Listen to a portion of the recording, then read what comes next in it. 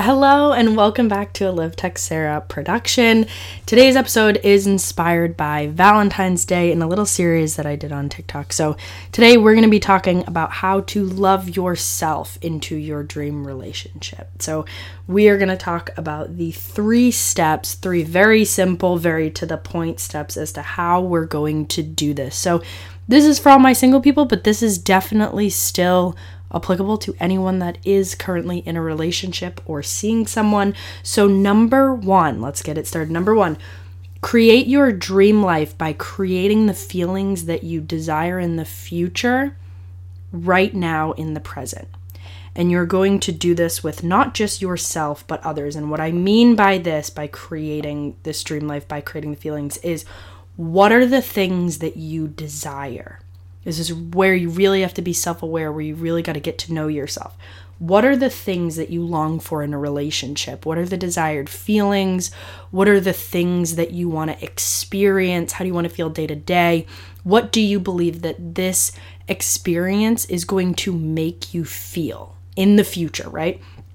Now, that may be love, that may be companionship, you may desire peace and acceptance. You may desire fun and spontaneous adventure, whatever the case may be, right?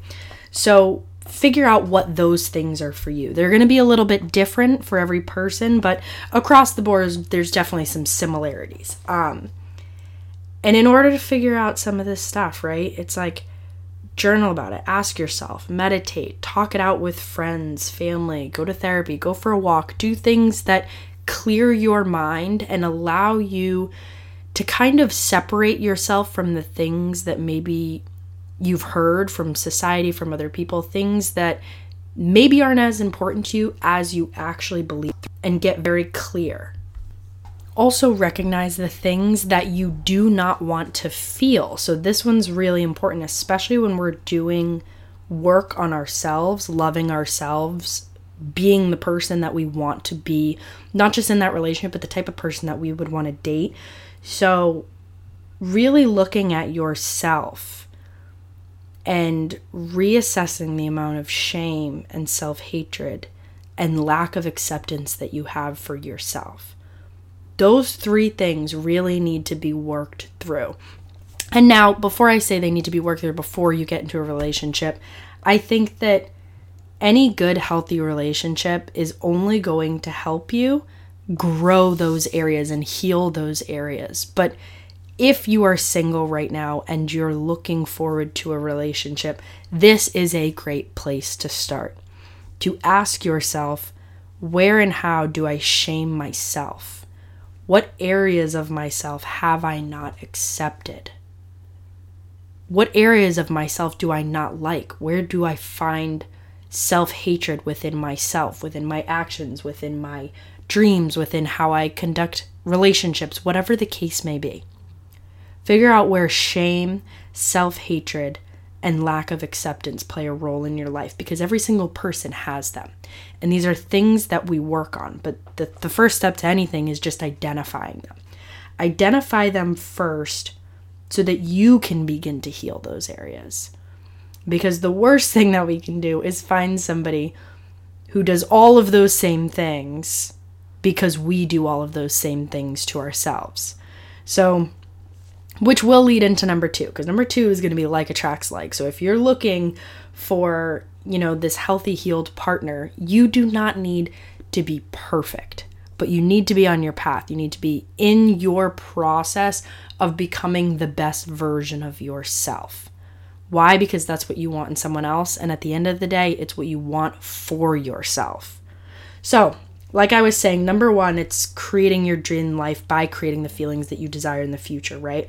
So you want to cultivate the love that you want to feel with someone else, with yourself first. And what does that mean? We talked about shame, self-hatred, and lack of acceptance, right? Those are 3 things that I want you guys to identify the role that they play, where they come up, right? To begin that healing process.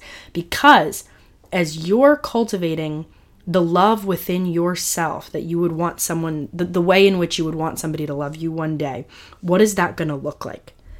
This love is going to be kind. It is going to be compassionate. It is going to be thoughtful. It is going to be understanding. It is going to be supportive and encouraging and accepting. That's the love that you are cultivating within yourself, which leads me to number 2, how to love yourself into your dream relationship. Number 2 is like attracts like. What are the things that you are attracted to? What are the things that you desire in a significant other, in a partner? Think about it like this too. You wouldn't necessarily be attracted to the version of you from 3, 5, 10 years ago. You've grown, you've changed, you've evolved, you've healed, you have become this new version of yourself. Now, there's nothing to say that there was anything wrong with old versions, but understand that as you're growing, as you're looking for someone who is also on that exact same path, know that like attracts like. What are the things that are most important to you to find in someone else? And how can you create that in your life right now? If you look for somebody that's dependable, how can you be more dependable for you?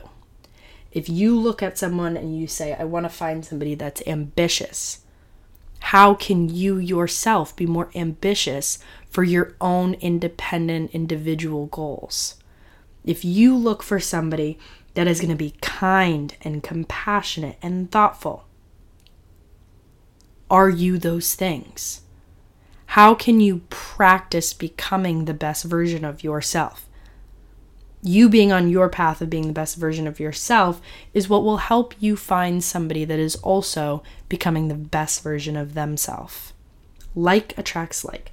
Number 3, be busy on your purpose. Now, it does not matter what your dreams are. Like, it doesn't matter if they're career related, if they're not. It doesn't matter if they're income related, if they're anything to do with a business, a career, a lifestyle, a fitness goal, a whatever. It doesn't matter what your goals and your dreams of.